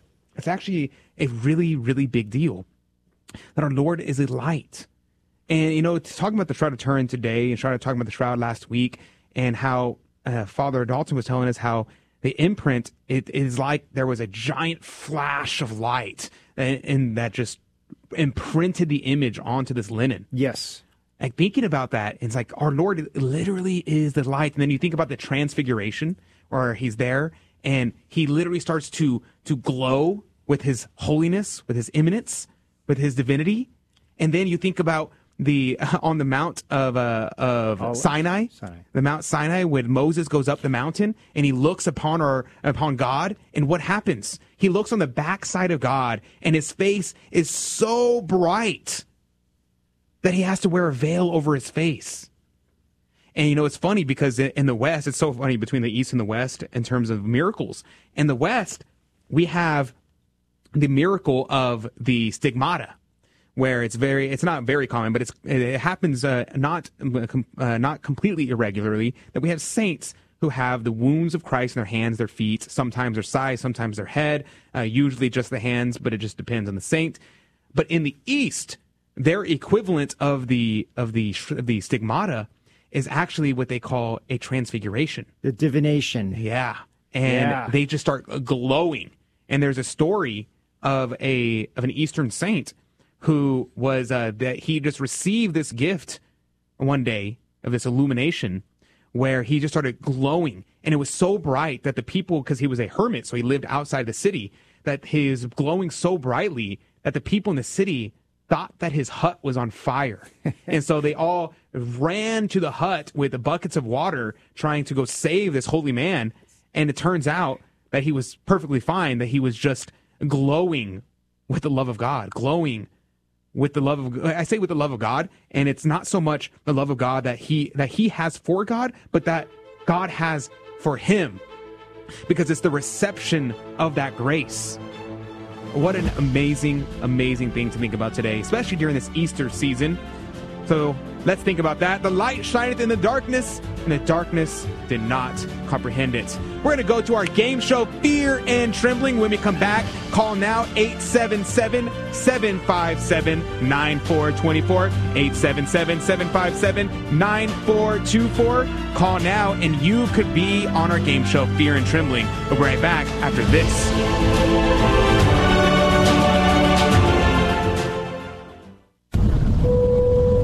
Ladies and gentlemen, this is your captain speaking. We're currently cruising at 39,000 feet. We'll turn that seatbelt sign off for you and let you move about the cabin. Looks like we're about 2 hours and 10 minutes from landing. Plenty of time for you to pray for vocations to the priesthood. Wouldn't it be great if everyone prayed daily for priestly vocations? Why not start today? A friendly suggestion from Guadalupe Radio Network. This is Dale Ahlquist with a Chesterton Minute.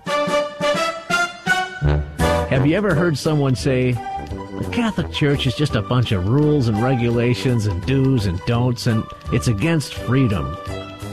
G.K. Chesterton says, Catholic doctrine and discipline may be walls, but they are the walls of a playground. Freedom exists only within the rules. The greatest act of freedom is obedience, not disobedience. Breaking the rules never makes us happy, and certainly does not make us free. God's rules are for our good, not to restrict us, but to protect us. That is how the truth makes us free. Chesterton says that while the Church has established rule and order, the chief aim of that order is to give room for good things to run wild. You want more than a minute? Chesterton.org. Hey, Donnie, name 4 of the 7 sacraments. Baptism, confession. That's right, reconciliation. Communion, and confirmation. As parents, we're the primary educators of our Catholic faith to our children, and if you don't know your Catholic faith as well as you should, that's okay. Just tune in daily to the Guadalupe Radio Network by logging online to grnonline.com. The Guadalupe Radio Network. Listen, learn, love, and pass it on.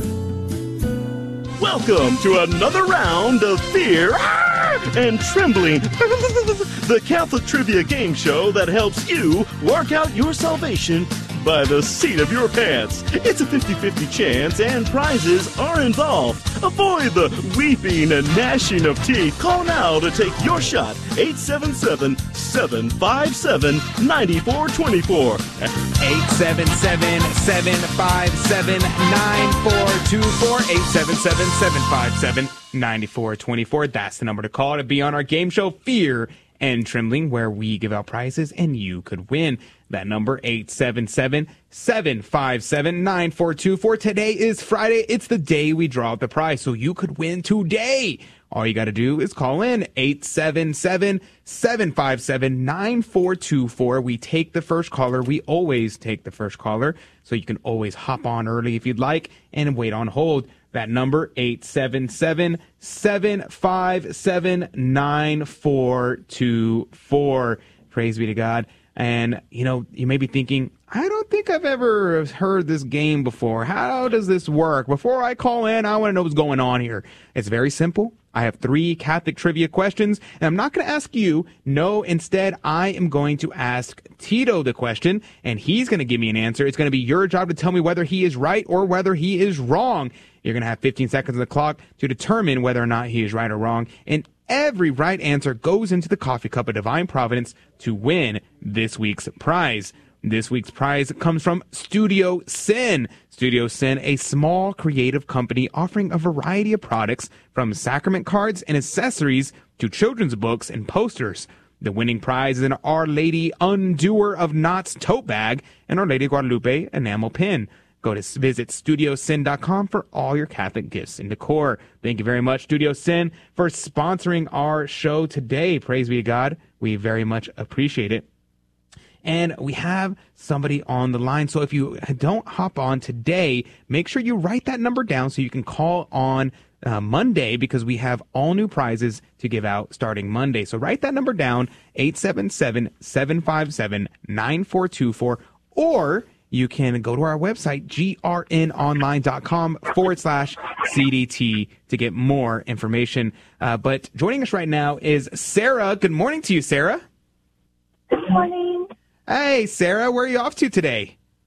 I'm driving my infant to daycare so I can go to work. Ah, praise be to God. You're in what area are you calling from?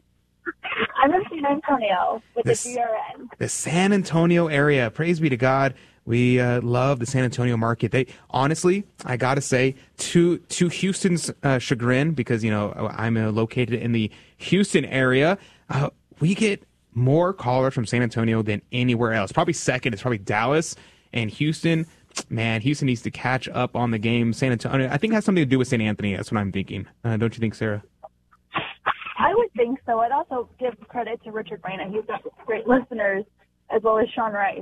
They're some of the best guys I know. Amen. Yeah, Richard has killed it over in the San Antonio area, and Sean is a amazing successor as well. So we love it. We absolutely love our team in San Antonio. But praise be to God, Sarah. How was your Easter? Did you have a great time? My Holy Week was rough. My Monday of Holy Week, my infant was in the hospital. Oof. But Easter's been turning around. Easter's been great. Good. Praise be to God.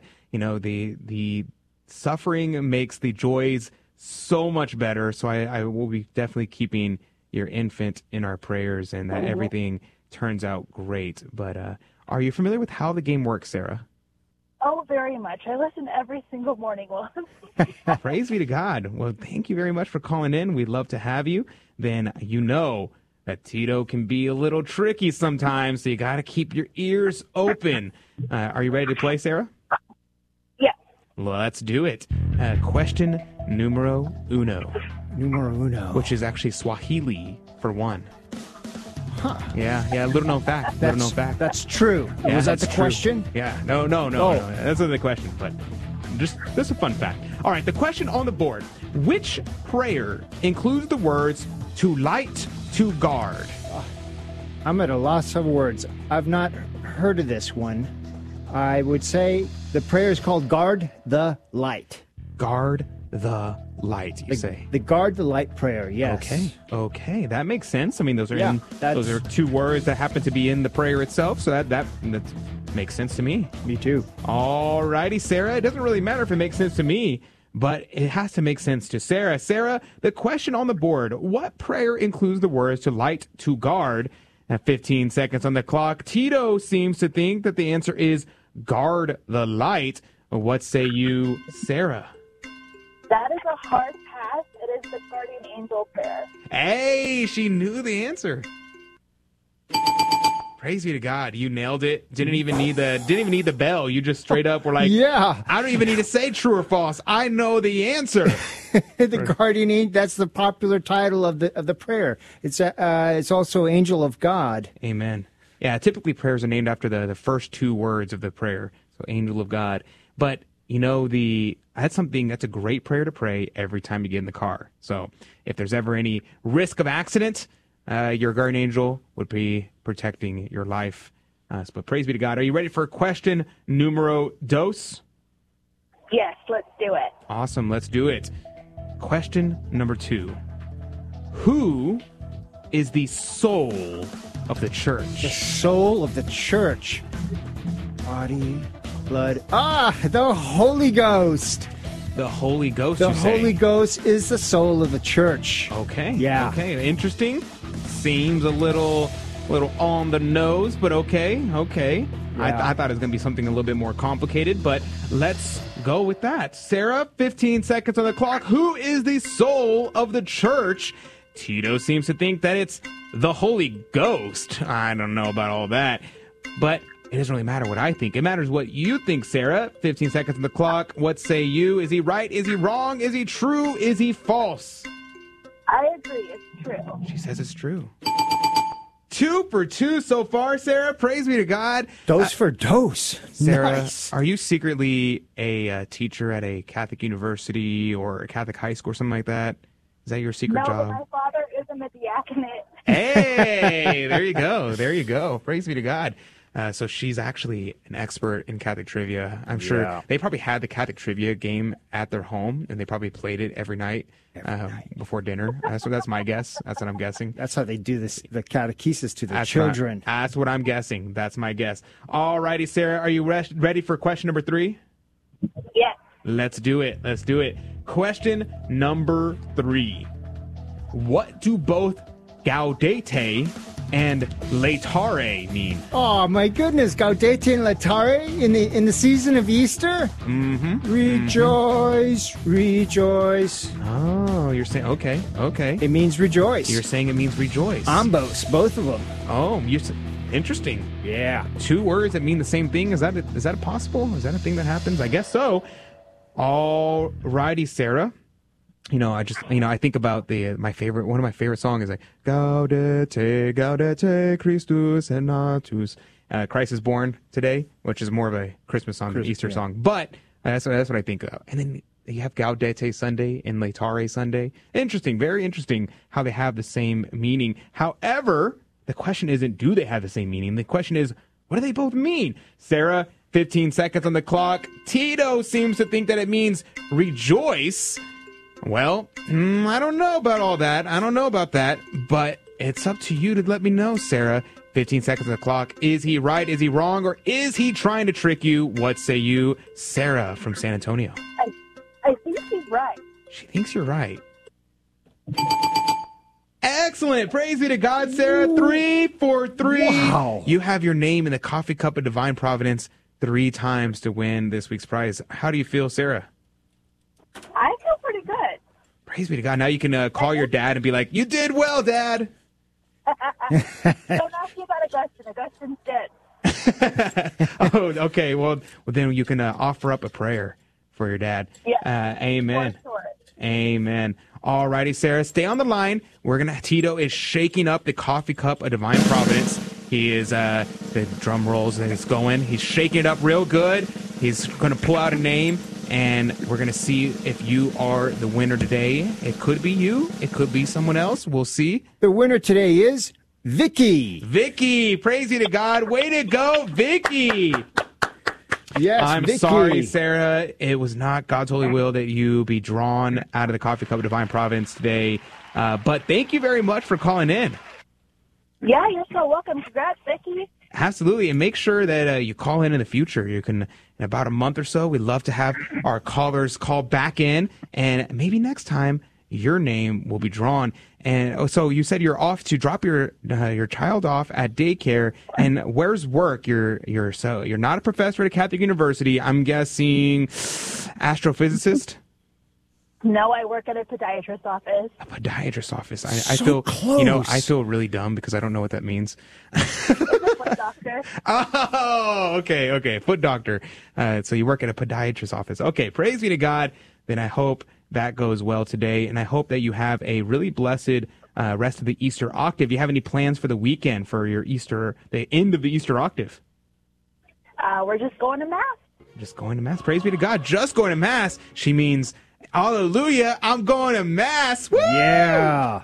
Yep, that's exactly what it means. Amen. Have a great day. Thank Amen. you. God bless you. God bless you. Have a blessed Easter. And that's going to do it for today on the Catholic Drive Time Show. Make sure that you check us out. You can go on our website, grnonline.com/CDT to get all of our information, find our social media feed, sign up for our email list. You know, that catechism series that we did on throughout Lent, I think this week and next week, I'm going to send the private link to that catechism list to anyone who joins our email list either this week or next week. So make sure you go grnonline.com/CDT to get in on that Aquinas Catechism series that we did during Lent. It won't be live, but you're going to see the recordings of that. So make sure you go and do that. If you can join us, we're hopping on to our after show where we're on YouTube, Facebook, Rumble, Odyssey. And so hop on our social medias and we'll interact with you directly. If not, we'll see you back Monday morning, 6 a.m. Central, 7 Eastern, right here on the Guadalupe Radio Network. God bless you. God love you. And remember, Christ is risen. Truly, he is risen. Alleluia. Alleluia. Thank you for joining us on Your Catholic Drive Time, where it is our pleasure to keep you informed and inspired. Join us Monday through Friday at the same time, right here on your favorite Catholic radio station. Don't forget to connect with us. Just go to facebook.com/Catholic Drive Time. Again, that's facebook.com/Catholic Drive Time. Be sure to share more than just us today. Share Jesus with everyone you meet. Bye now, and God love you.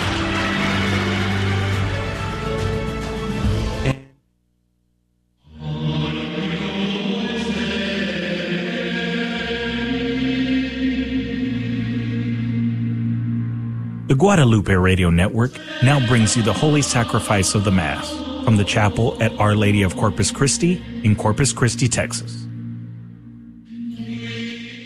Jesus Christ, the love of God and the communion of the Holy Spirit be with you all. Let us acknowledge our sins and so prepare ourselves to celebrate the sacred mysteries.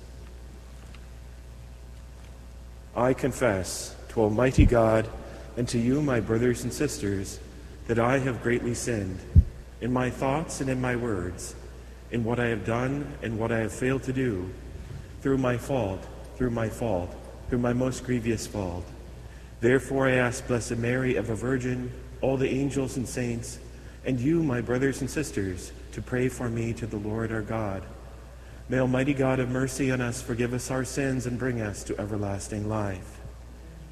Kyrie eleison, Kyrie eleison,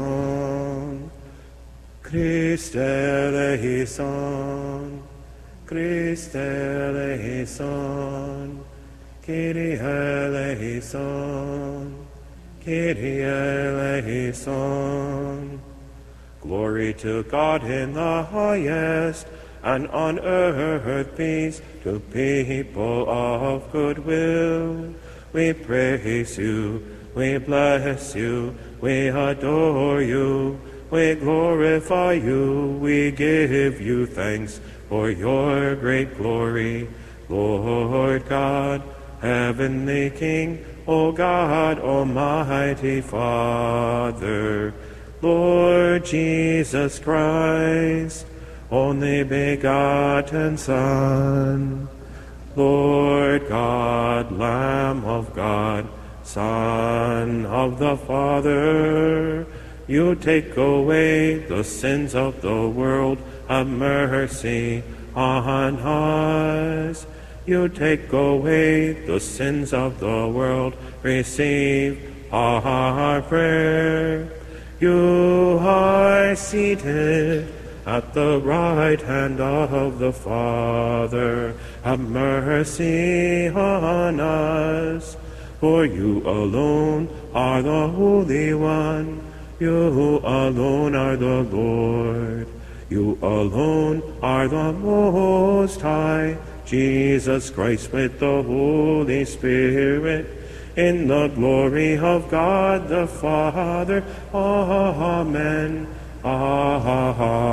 Amen. Let us pray. Almighty ever-living God, who gave us the Paschal mystery and the covenant you established for reconciling the human race, so dispose our minds, we pray, that what we celebrate by professing the faith we may express in deeds. Through our Lord Jesus Christ, your Son, who lives and reigns with you in the unity of the Holy Spirit, God forever and ever.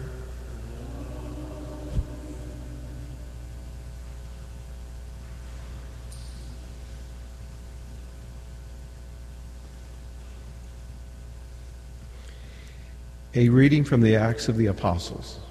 After the crippled man had been cured, while Peter and John were still speaking to the people, the priests, the captain of the temple guard, and the Sadducees confronted them, disturbed that they were teaching the people and proclaiming in Jesus the resurrection of the dead. They laid hands on Peter and John and put them in custody until the next day, since it was already evening. But many of those who had heard the word came to believe, and the number of men grew about 5,000. On the next day, their leaders, elders, and scribes were assembled in Jerusalem, with Annas the high priest, Caiaphas, John, Alexander, and all who were of the high priestly class. They brought them into the presence of and questioned them. By what power or by what name have you done this? Then Peter, filled with the Holy Spirit, answered them, leaders of the people and elders, if we are being examined today about a good deed done to a cripple, namely, by what mean he was saved, then all of you and all of the people of Israel should know that it was in the name of Jesus Christ, the Nazarene, whom you crucified, whom God raised from the dead. In his name this man stands before you healed. He is the stone rejected by you, the builders, which has become the cornerstone. There is no salvation through anyone else, nor is there any other name under heaven given to the human race by which we are to be saved. The word of the Lord. Responsorial Psalm. The stone rejected by the builders has become the cornerstone. The stone rejected by the builders has become the cornerstone. Give thanks to the Lord, for he is good, for his mercy endures forever. Let the house of Israel say, his mercy endures forever. Let those who fear the Lord say, his mercy endures forever. The stone rejected by the builders has become the cornerstone. The stone which the builders rejected has become the cornerstone. By the Lord has this been done. It is wonderful in our eyes. The stone rejected by the builders has become the cornerstone. This is the day the Lord has made. Let us be glad and rejoice in it. The stone rejected by the builders has become the cornerstone. O Lord, grant salvation. O Lord, grant prosperity. Blessed is he who comes in the name of the Lord. Be blessed you from the house of the Lord. The Lord is God, and he has given us light. The stone rejected by the builders has become the cornerstone. Alleluia, alleluia, alleluia, alleluia, alleluia, alleluia. This is the day the Lord has made. Let us be glad and rejoice in it. Alleluia, alleluia, alleluia. The Lord be with you. A reading from the Holy Gospel according to John.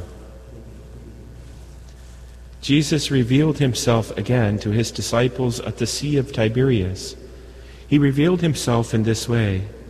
Together were Simon Peter, Thomas called Didymus, Nathanael from Cana in Galilee, Zebedee's sons, and 2 others of his disciples. Simon Peter said to them, I am going fishing. They said to him, we also will come with you. So they went out and got into the boat, but that night they caught nothing. When it was already dawn, Jesus was standing on the shore, but the disciples did not realize that it was Jesus. Jesus said to them, Children, have you caught anything to eat? They answered him, No. So he said to them, Cast the net over the right side of the boat, and you will find something. So they cast it, and were not able to pull it in because of the number of fish. So the disciples whom Jesus loved said to Peter, It is the Lord. When Simon Peter heard that it was the Lord, he tucked his garment, for he was lightly clad, and jumped into the sea. The other disciples came in the boat, for they were not far from shore, only about 100 yards, dragging the net with fish. When they climbed out on shore, they saw a charcoal fire with fish on it and bread. Jesus said to them, Bring some of the fish you just caught. So Simon Peter went over and dragged the net ashore, full of 153 large fish. Even though there were so many, the net was not torn. Jesus said to them, Come, have breakfast. And none of the disciples dared to ask him, Who are you? Because they realized it was the Lord. Jesus came over, took the bread, and gave it to them, and in a like manner the fish. This was now the 3rd time Jesus was revealed to his disciples after being raised from the dead. The Gospel of the Lord.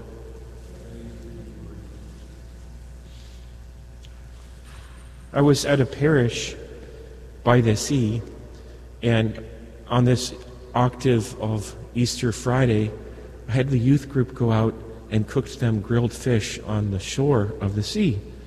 I just wanted to show them what that was like, what that experience felt like. And that experience is important to relate to us context. That's how the human mind thinks. It's also the principle of Catholic hermeneutics, interpretation of Scripture. It's all about context. It's particularly poignant after someone dies. Do you think that was the first time Jesus ever cooked them breakfast? In 3 years of living with him, what was one of the reasons why Jesus would cook them breakfast? Because they recognized how Jesus did something. They had a closeness. That's how John recognized that Jesus was truly risen when he saw the way that he folded the clothes in the tomb. My friend folds his clothes like that. That's why he recognized that Jesus was risen from the dead. He knew him. He lived with him for 3 years. He knew exactly how he would fold up the Shroud of Turin and place it at the foot of his, because he did it every morning. The same thing with the fish. Do you think Peter was, I've heard this before, this interpretation. They said, "Oh, Peter, how quick you go back to your old ways. You threw off the gospel and you went back fishing, the life you had before the gospel." That was exactly the opposite. Peter was acting as the first pope. And he did something because he knew Jesus was going to show up. Why? Because that was the context he showed up all the other times. Every time Peter would go fishing before, guess who would show up? Jesus. And that is exactly what happened. Christ showed up and he, did his thing. He said, "Cast out the right side," and all of a sudden they got too many fish, and they're saying, "Oh, this is definitely Jesus. Nobody except him will do this." Now, if you've ever lost somebody, you know exactly what this is like. I remember a good friend of mine died, and I was taking care of him, and he died, and I found myself going back to the grocery store, and I was there for like 2 hours, and I couldn't figure out, why am I walking around the grocery store like a lost puppy? Well, I realized that's one of the things my friend loved to do. He loved to go grocery shopping and get all this food. I was looking for him. I wanted to be close to him again. The same thing is true with, I just lost my dad about 63 days ago, and in my family, he was the one who always cooked breakfast. Every morning, he cooked everybody breakfast. He loved to do it. And so the next couple of mornings, we were sitting there eating breakfast, kind of sitting there not wanting to leave the breakfast table. Why? Because we wanted to experience some measure of my father again. We wanted to have some kind of experience where we would be reminded of him. Well, more than just being reminded of Jesus when he was fishing, Peter, again, who's acting as the first pope, he wanted to lead the church to Christ. And that is exactly what he did. The place for Catholics to understand this, where Jesus shows up, this action this context, this action where we turn again and again, is the Holy Mass. That's when we know Jesus is risen from the dead. The risen Lord comes and he walks in our midst. He gives to us, he opens our minds concerning himself in the scriptures, and he gives us the bread of life. He feeds us breakfast, the breakfast of the immortality, the medicine of immortality, the life of the church. So we thank Jesus that he's given us this context where we know he's going to show up. And we ask that we can celebrate this Mass with that wonderful spirit of alleluia, of worship, of adoration and praise. Let us bring our petitions to the Lord. We pray for the whole church, that it may shine forth the face of the risen Christ, his holiness. For this we pray to the Lord. We pray for our Holy Father, all bishops and priests. We pray to the Lord. For government leaders, that they may not obstruct Christ. We pray for an end to abortion, same-sex unions, gender confusion, and human trafficking. We pray to the Lord.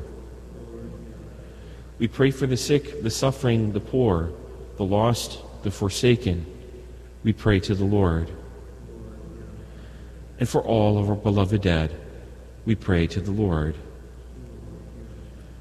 Eternal and blessed Father, we ask you to hear us, for make these and all our petitions in the holy name of Jesus Christ, and through the powerful intercession of our Mother Mary, as we pray, Hail Mary, full of grace, the Lord is with thee.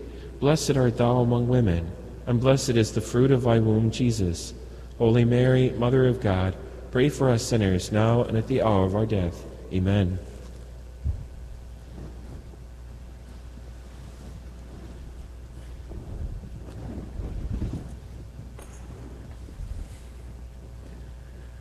Jesus Christ is risen today. Alleluia. our triumphant holy day. Alleluia.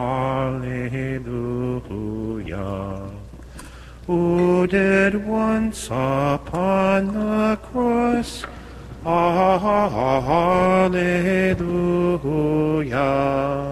suffer to redeem our loss, alleluia.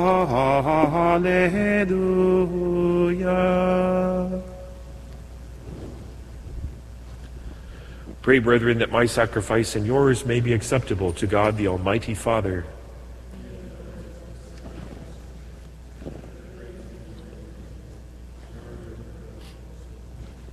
Perfect within us, O Lord, we pray, the solemn exchange brought about by these paschal offerings, that we may be drawn from earthly desires to longing for the things of heaven, through Christ our Lord. The Lord be with you.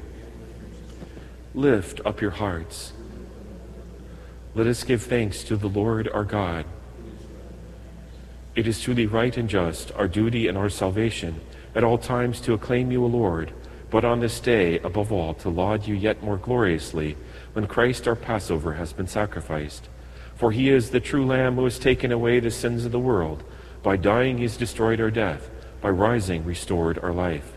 Therefore, overcome with paschal joy, every land, every people exults in your praise, and even the heavenly powers with the angelic hosts sing together the unending hymn of your glory as they acclaim, Sanctus, Sanctus, Sanctus Dominus Deus Sabaoth, pleni sunt celi et terra, gloria tua, Hosanna in excelsis, benedictus, qui venit in nomine Domini, Hosanna in excelsis. You are indeed holy, O Lord, the fount of all holiness. Make holy, therefore, these gifts, we pray, by sending down your Spirit upon them like the dewfall, so that they may become for us the body and blood of our Lord Jesus Christ. At the time he was betrayed and entered willingly into his passion, he took bread, and giving thanks broke it, and gave it to his disciples, saying, Take this, all of you, and eat of it, for this is my body, which will be given up for you.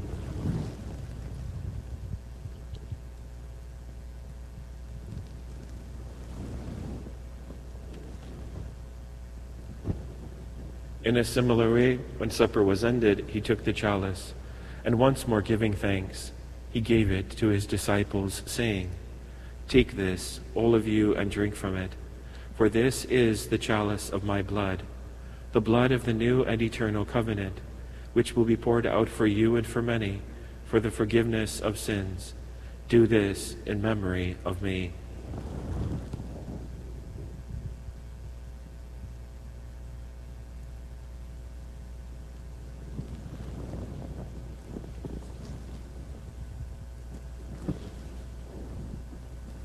A mystery of faith, we proclaim your death, O Lord, and profess your resurrection until you come again. Therefore, as we celebrate the memorial of his death and resurrection, we offer you, Lord, the bread of life and the chalice of salvation, giving thanks that you have held us worthy to be in your presence and minister to you. Humbly we pray that, partaking of the body and blood of Christ, we may be gathered into one by the Holy Spirit. Remember, Lord, your church spread throughout the world, and bring her to the fullness of charity, together with Francis our Pope, Michael our Bishop, and all the clergy. Remember also our brothers and sisters who have fallen asleep in the hope of the resurrection, and all who have died in your mercy. Welcome them into the light of your face. Have mercy on us all, we pray, that with the Blessed Virgin Mary, Mother of God, Blessed Joseph, her spouse, with the blessed apostles, and all the saints who have pleased you throughout the ages, we may merit to be co-heirs to eternal life, and may praise and glorify you through your Son, Jesus Christ.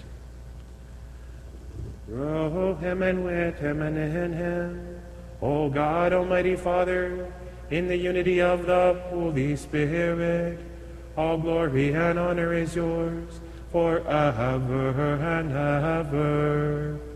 Amen. Receptis salutaribus moniti et divina institutione formati, audemus dicere, Pater noster, qui es in celis, sanctificetur nomen tuum, adveniat regnum tuum, fiat voluntas tua, sicut in cielo et in terra.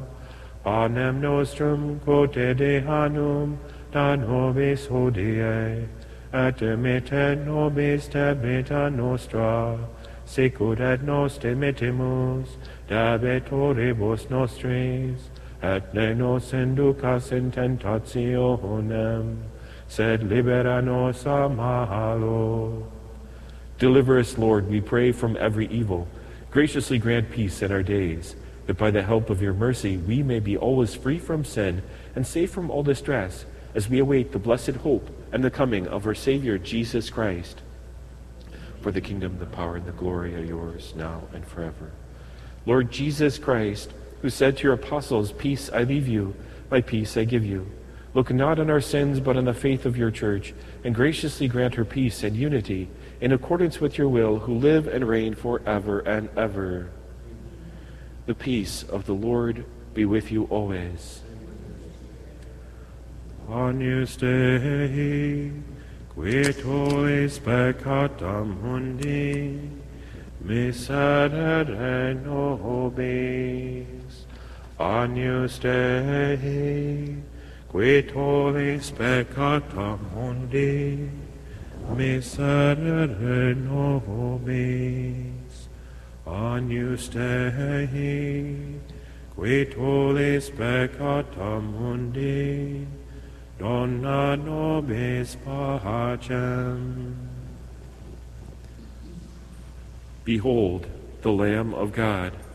Behold him who takes away the sins of the world. Blessed are those who are called to the supper of the Lamb. Lord, I am not worthy that you should enter under my roof, but only say the word, and my soul shall be healed. Blood of Christ, keep me safe to eternal life.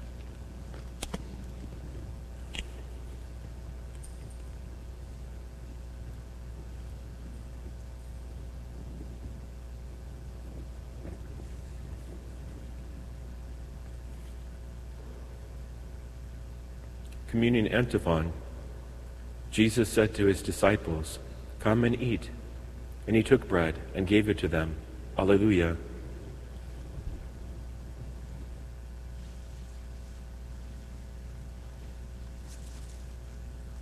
Act of spiritual communion.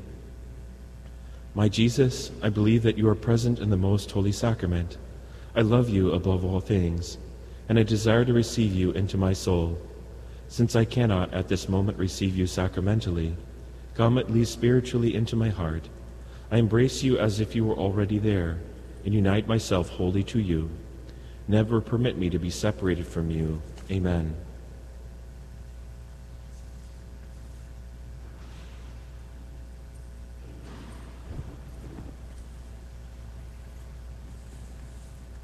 Body of Christ. The body of Christ. The body of Christ.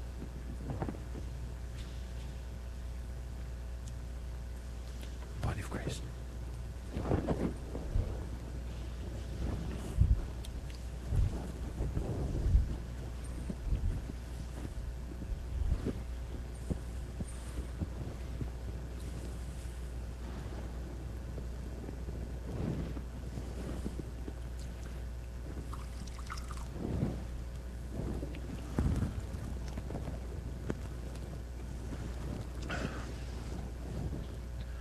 Alleluia, Alleluia, Alleluia.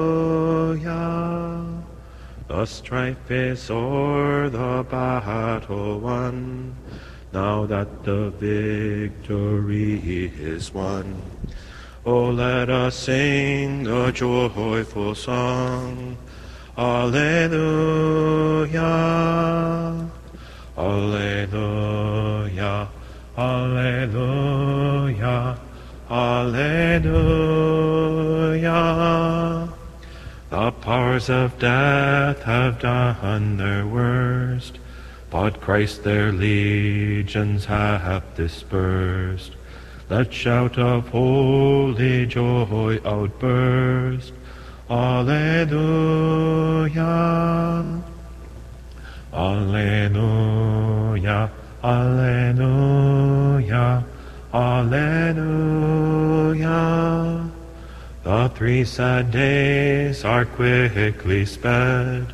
He rises glorious from the dead. All glory to our risen head. Alleluia. Alleluia. Alleluia. Alleluia.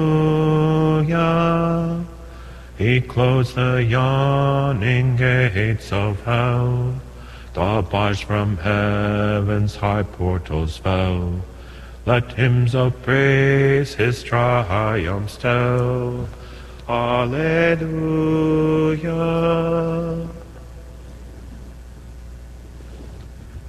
Let us pray.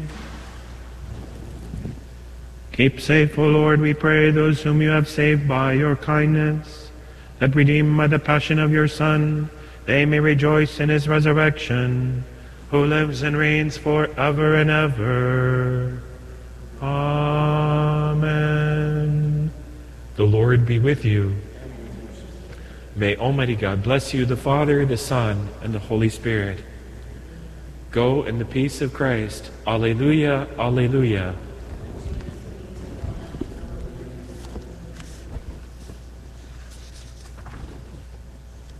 Ye watchers and ye holy ones, bright seraphs, cherubim, and thrones, raise the glad strain, Alleluia. Cry out, dominions, princedoms, powers, virtues, archangels, angel choirs, Alleluia, Alleluia, Alleluia. Alleluia, Alleluia. O higher than the cherubim, more glorious than the seraphim, lead their praises, Alleluia. Thou bearer of the eternal word, most gracious, magnify the Lord. Alleluia, Alleluia, Alleluia, Alleluia, Alleluia. Respond, ye souls, in endless rest, ye patriarchs and prophets blessed. Alleluia, Alleluia. Ye holy 12, ye martyrs strong, all saints triumphant, raise a song. Alleluia, Alleluia, Alleluia, Alleluia, Alleluia.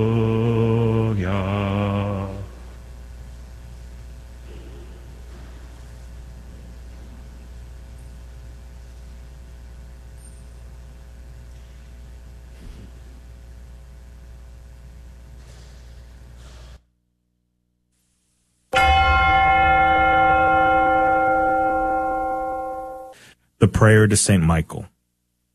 St. Michael the Archangel, defend us in battle. Be our protection against the wickedness and snares of the devil. May God rebuke him, we humbly pray. And do thou, O Prince of the heavenly host, by the power of God, cast into hell Satan and all the evil spirits who prowl about the world, seeking the ruin of souls. Amen. Prayer of Deliverance. Almighty God and Father, we beg Thee, through the intercession and help of the archangels, Saint Michael, Raphael, and Gabriel, for the deliverance of our brothers and sisters who are enslaved by the evil one, from anxiety, sadness, and obsessions. We implore Thee, deliver us, O Lord. From hatred, fornication, and envy. We implore Thee, deliver us, O Lord. From thoughts of jealousy, rage, and death. We implore Thee. Hello, my name is Vera. I'm from Holy Rosary Catholic Church, and you're listening to AM 1430 KSHJ Houston, part of the Guadalupe Radio Network.